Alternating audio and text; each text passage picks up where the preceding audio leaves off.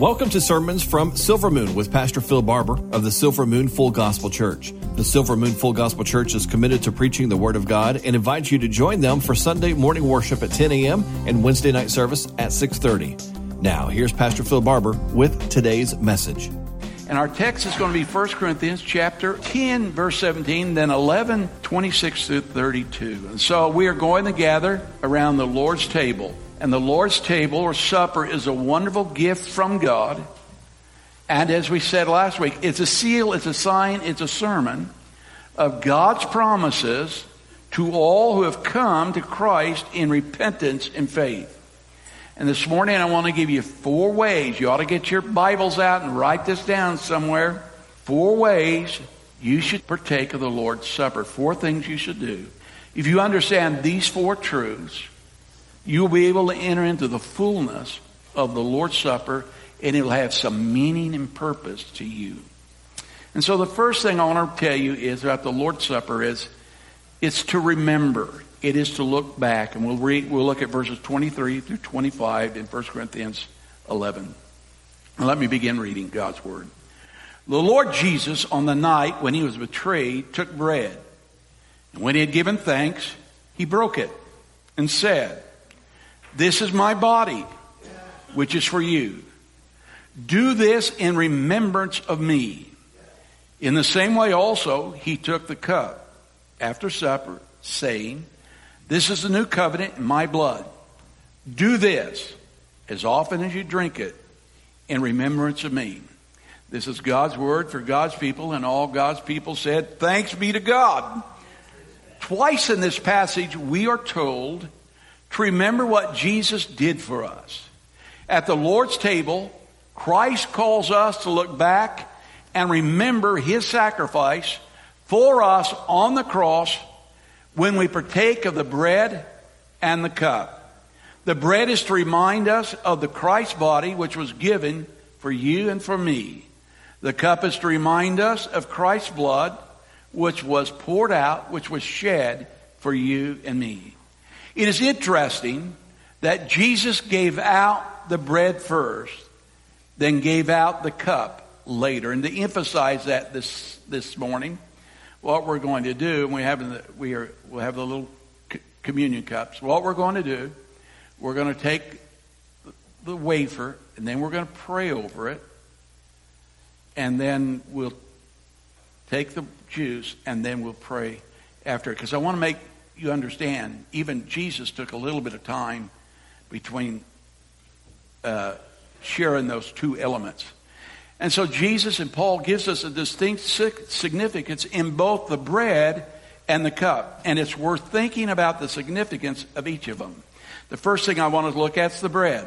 The bread speaks of Christ's body in which he lived a perfect human life.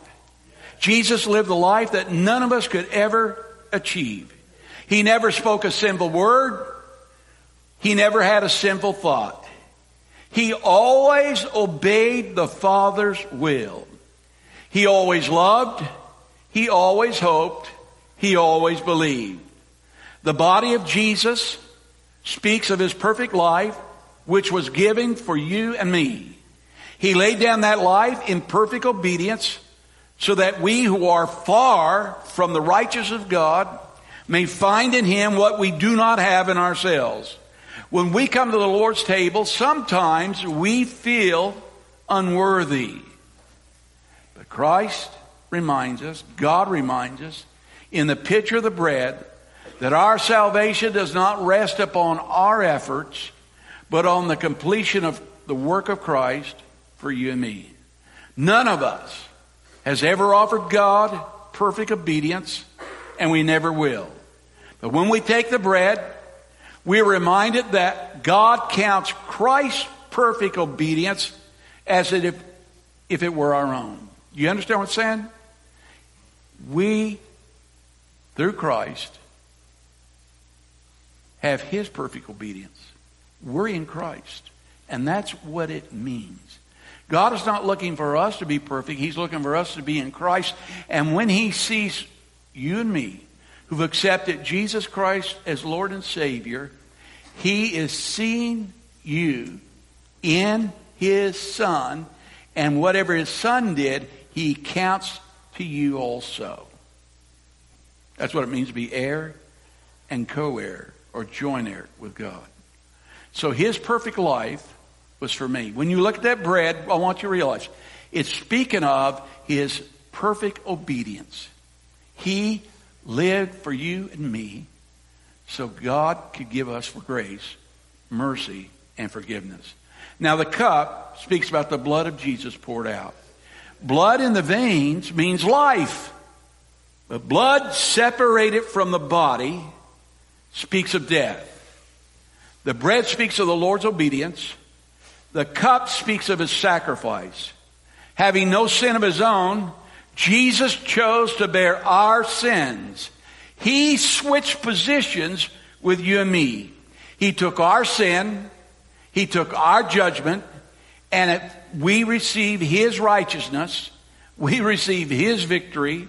He became our sacrifice, absorbing the judgment of God, and through the shedding of his blood, he released forgiveness for you and me. God wants to seal in your heart this morning what Christ has done. He wants to give to you and me a picture, and that's what communion is. It is a sermon that Jesus Christ lived a perfect life for God, and he died on the cross for our sins. And when we take the cup and when we take the bread, we are remembering the life that Jesus lived and the death he died. And so the Lord's Supper begins as a meal in which the disciples shared fellowship with the Lord Jesus. Remember, he called them together. It was he that prepared the meal and got it all ready. He's the one who shared it with them.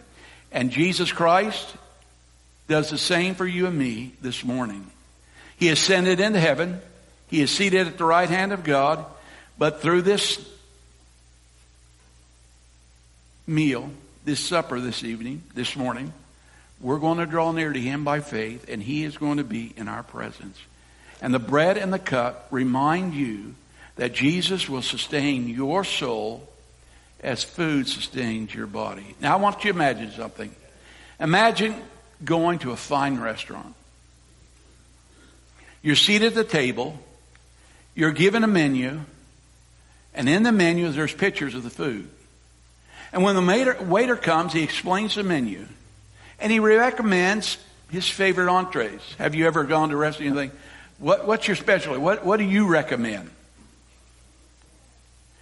But suppose after you sat down and you read the menu, you looked at the pictures, you heard the waiter, you got up and left without ordering any food or eating. The reason you go to a restaurant is not to look at pictures and to hear about food. It goes so you can have something to eat to nourish your body. And when you come to the Lord's table, you order what's on the menu, and there's only two things on the menu: the bread and the cup. And tell the Lord what you want. What do you want? You want what the Lord has promised. What do you recommend? I recommend mercy. I recommend grace. I recommend victory. I recommend my word. I recommend that you believe my promises. So tell the Lord, I want this morning, Lord, what you promised. Tell him you're hungry for a fresh touch of his love.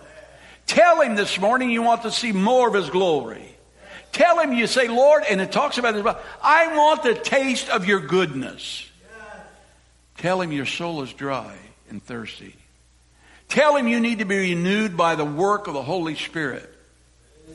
And the Lord's table this morning gives you the opportunity to draw near to him by faith, to be nourished by him. So this morning when you come to the Lord's table, tell him what you want. Tell him what you need. Tell him what you desire. So when you come to the Lord's table this morning, look up to the risen Savior and ask and receive from him. Remember what he did for you. Remember what he's promised to you. and ask the Lord for that. And so when we come to the Lord's table, we remember. We remember. We look back. And then the next thing we do is we repent. We look in. Read in verse 27 and 28, it says, "Whoever therefore eats the bread or drinks the cup of the Lord in an unworthy manner will be guilty concerning the body and the blood of the Lord." I mean, now I want you to hang in here with me. But you can't come in rebellion. You can't come where you, let me put it, and I'm going to say it, let me say it again, but let me just say it. You can't come if you have sin in your life that you refuse to give up. I'm not saying you're struggling with. There is a difference. We're going to preach some sermons out of 1 John. And one of the great dilemmas we face in the church, and especially a church like ours, and I will tackle it, is what I do about sin. Can I sin? Do I sin? Should I, not should I, but what I do if I do sin. Because there'll be some people who tell you, Christians shouldn't sin, and that's a lie. And we'll see that in 1 John. But let me say this, and I'll say it again and again. If Jesus Christ would show up to you today and say, that sin you're struggling with, will you give it up? If you'll say, I'll give it up, you can come to the table. But you'll say, well, not right now. I don't want to give it up right now. I want to hang on to it for a while longer. I'd question your salvation, first of all. And second of all, I'll say you're not worthy to come to the table. There's a difference in struggling and refusing. Now, God will help you in your struggles. Amen. Because a person who says, let me take it farther. If you're struggling and you hate it and you despise, breaking your heart, breaking your family's heart, breaking God's heart. And if God said, I'll take it now. And if you said, take it, take it, take it, there's hope for you. But if you say, like I said, not right now. I want to keep it around a little longer. Let me use this illustration. I never start a diet on Thursday or Friday or Wednesday or Tuesday. And I don't on Sunday. It's church day and might go out and eat. Always start on Monday. But you can't do that with sin. You can't say, well, I'll go through the weekend and then Monday I'll get rid of it. Not when God comes and offers to take it away from you. That's why 1 John will be important to all of us. So when you come to the Lord's table, Christ calls on you to ask yourself some honest questions. This is important because Paul says, whoever eats the bread or drinks the cup of the Lord in an unworthy manner will be guilty. It'd be the same as crucifying the Lord concerning the body and the blood of the Lord. What's it mean? It means you're not living right. So here's two questions you probably ought to ask yourself when you examine your life.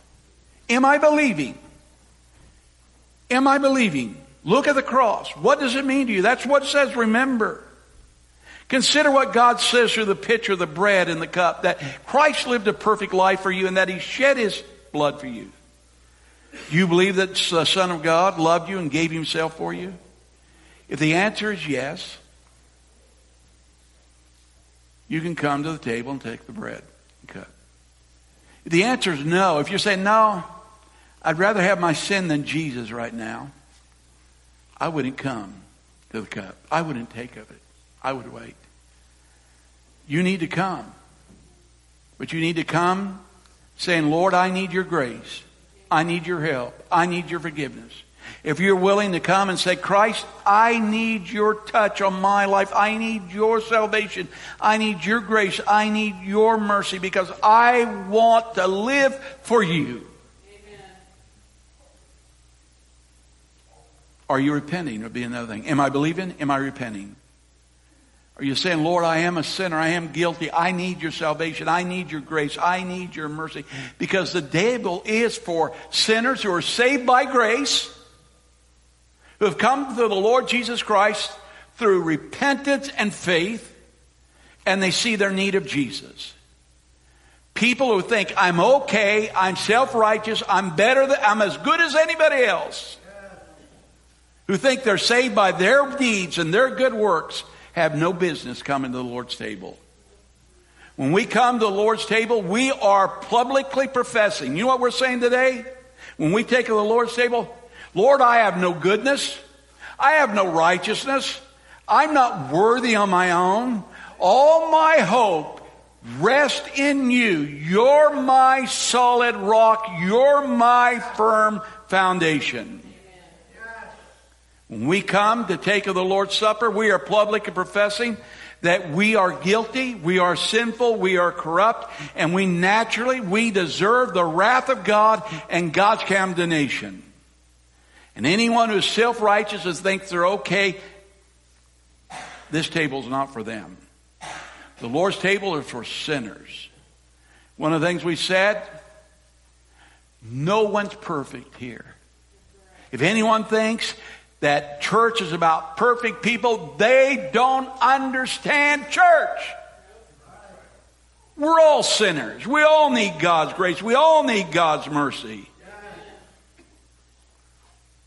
But if you're not going to give up a known sin in your life, I would encourage you not to come.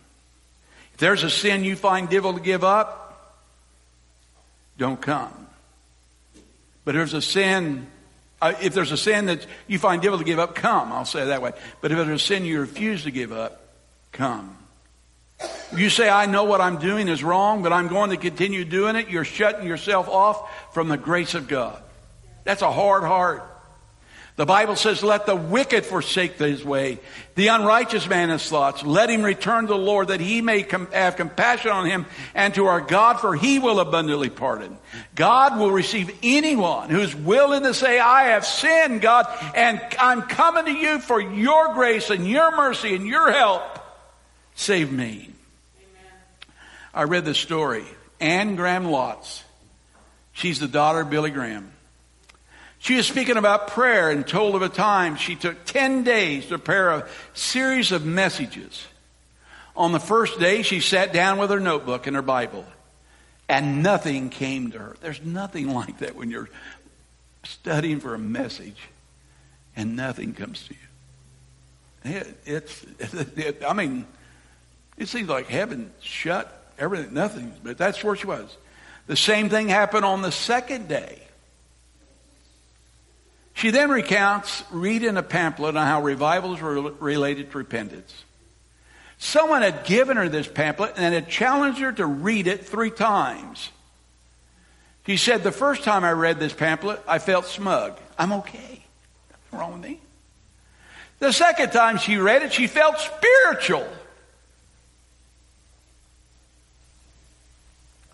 The third time she read it, she said, I broke down and began to weep. She said, I took 7 days of confessing my sins. This is a lady who speaks around the world. Raised in the home of Billy Graham. 7 days of confessing sins. When I read that, I thought, oh, God, help me. I'm wicked. I kind of do that in 10 seconds and move on. Not you guys. No one here is like that, but 7 days. She said, I repented of sins I didn't know I had. As the Spirit of God began to speak, I repented of pride. I repented of anger. I repented of judgmentalism. I repented of prayerlessness, just to name a few.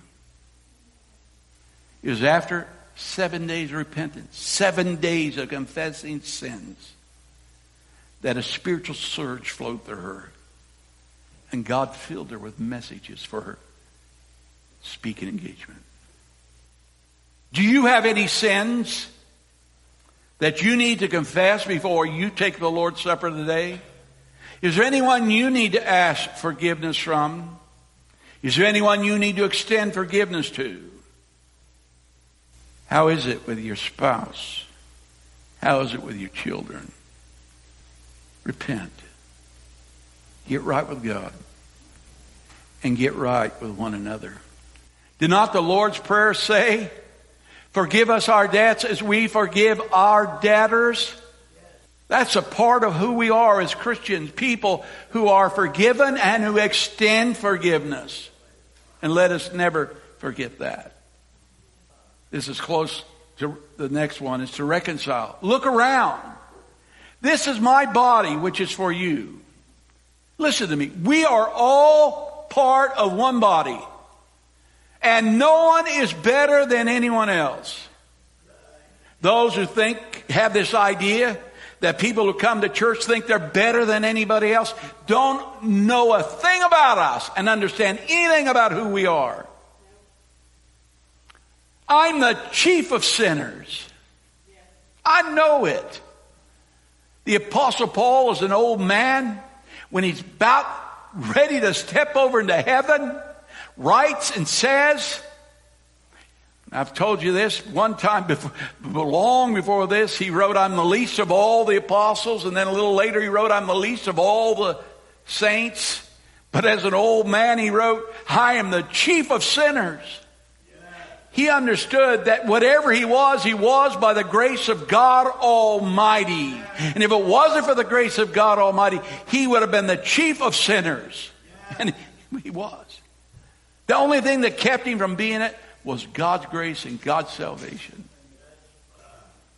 It should never be said of anyone here that we think we're better than anybody else. When you take the bread and when you take the cup, you're saying, there's nothing that I have done. But Lord, you have done it all for me. But look around. Because we're living in a union. We're in a community. We could call communion our common union. Common union. Our Father which art in heaven, hallowed be thy name. Thy kingdom come. It's God's kingdom. We're all a part of God's kingdom. We're all a part of God's reign. We are all citizens of the kingdom of God.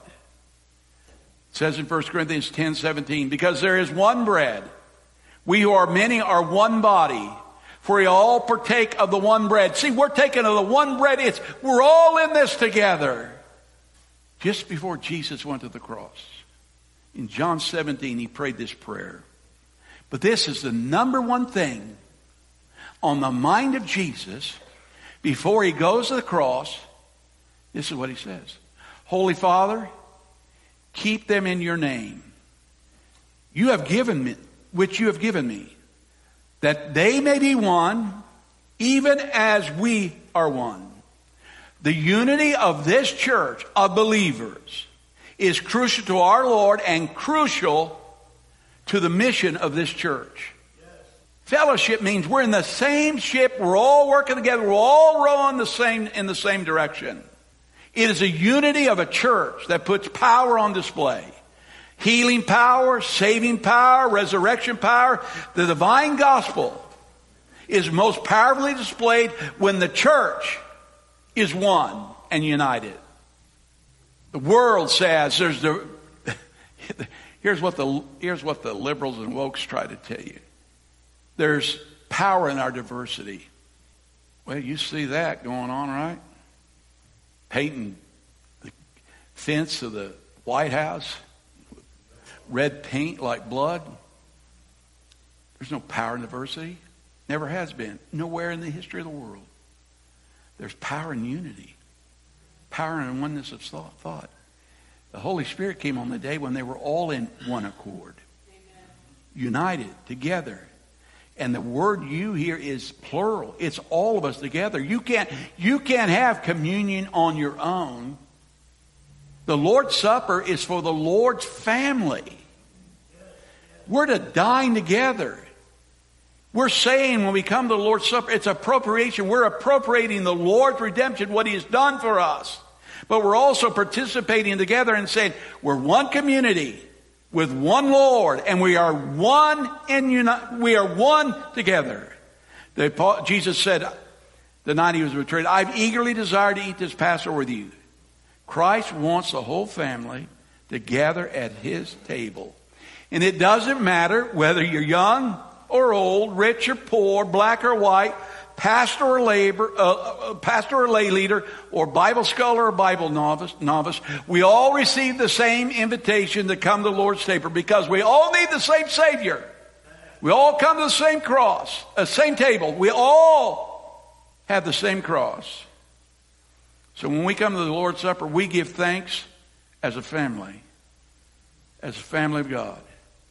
We're to pray for one another when we're here. We're to look around here this morning. And you know what we're supposed to really be doing? Is look for an opportunity to bless someone, to encourage someone, to help someone. You should not go home before you've encouraged someone, or you've spoken to someone in a positive way, in an encouraging way. When you sing in church, when we sing these worship songs, you need to sing, and because you need to realize I need to sing out because someone need to be encouraged, someone need to be lifted up, someone need to be inspired to sing. You need to praise that way. When we praise the Lord so you might encourage someone. Worship to encourage others. Just being here Sunday after Sunday encourages other people. Greet someone. Encourage them. Look around and say, how can I bless someone? How can I touch someone's life? That's what Christianity is about. But the final thing we ought to do is rejoice, look forward. Apostle Paul wrote in verse 26, for as often as you eat this bread and drink the cup, you proclaim the Lord's death until He comes. The Lord's Supper looks backward to the death of the Lord Jesus Christ. But it looks forward in anticipation of His glory. Thank you for listening to Sermons from Silver Moon with Pastor Phil Barber. To find out more about today's message, you may contact the Silver Moon Full Gospel Church at 417-472-3360. The Silver Moon Full Gospel Church is located on Highway 59 North between Neosho and Diamond, Missouri. Morning worship is at 10 a.m. with a Wednesday night service at 6:30 p.m. The Silver Moon Full Gospel Church, where the distance is worth the difference. Never miss your favorite show again. For more than 30 years, KNEO has been bringing you great Bible teachers on a local and national level. And now, we've made it easier than ever to hear from these great men and women of God. KNEO's entire lineup is now available to listen anytime, anywhere, through our website. Go to kneo.org/podcast to see all the options. You can search for programs alphabetically, or you can select individual categories like culture, kids, leadership, or music. We even have a category just for locally produced programs, so you can hear from pastors and spiritual leaders located right here in the 4-state area. And all these resources are absolutely free. KNEO's mission is to get God's Word in front of you, and this is one of the ways we do it. Give it a try today. Go to kneo.org and click on the podcast tab to get started.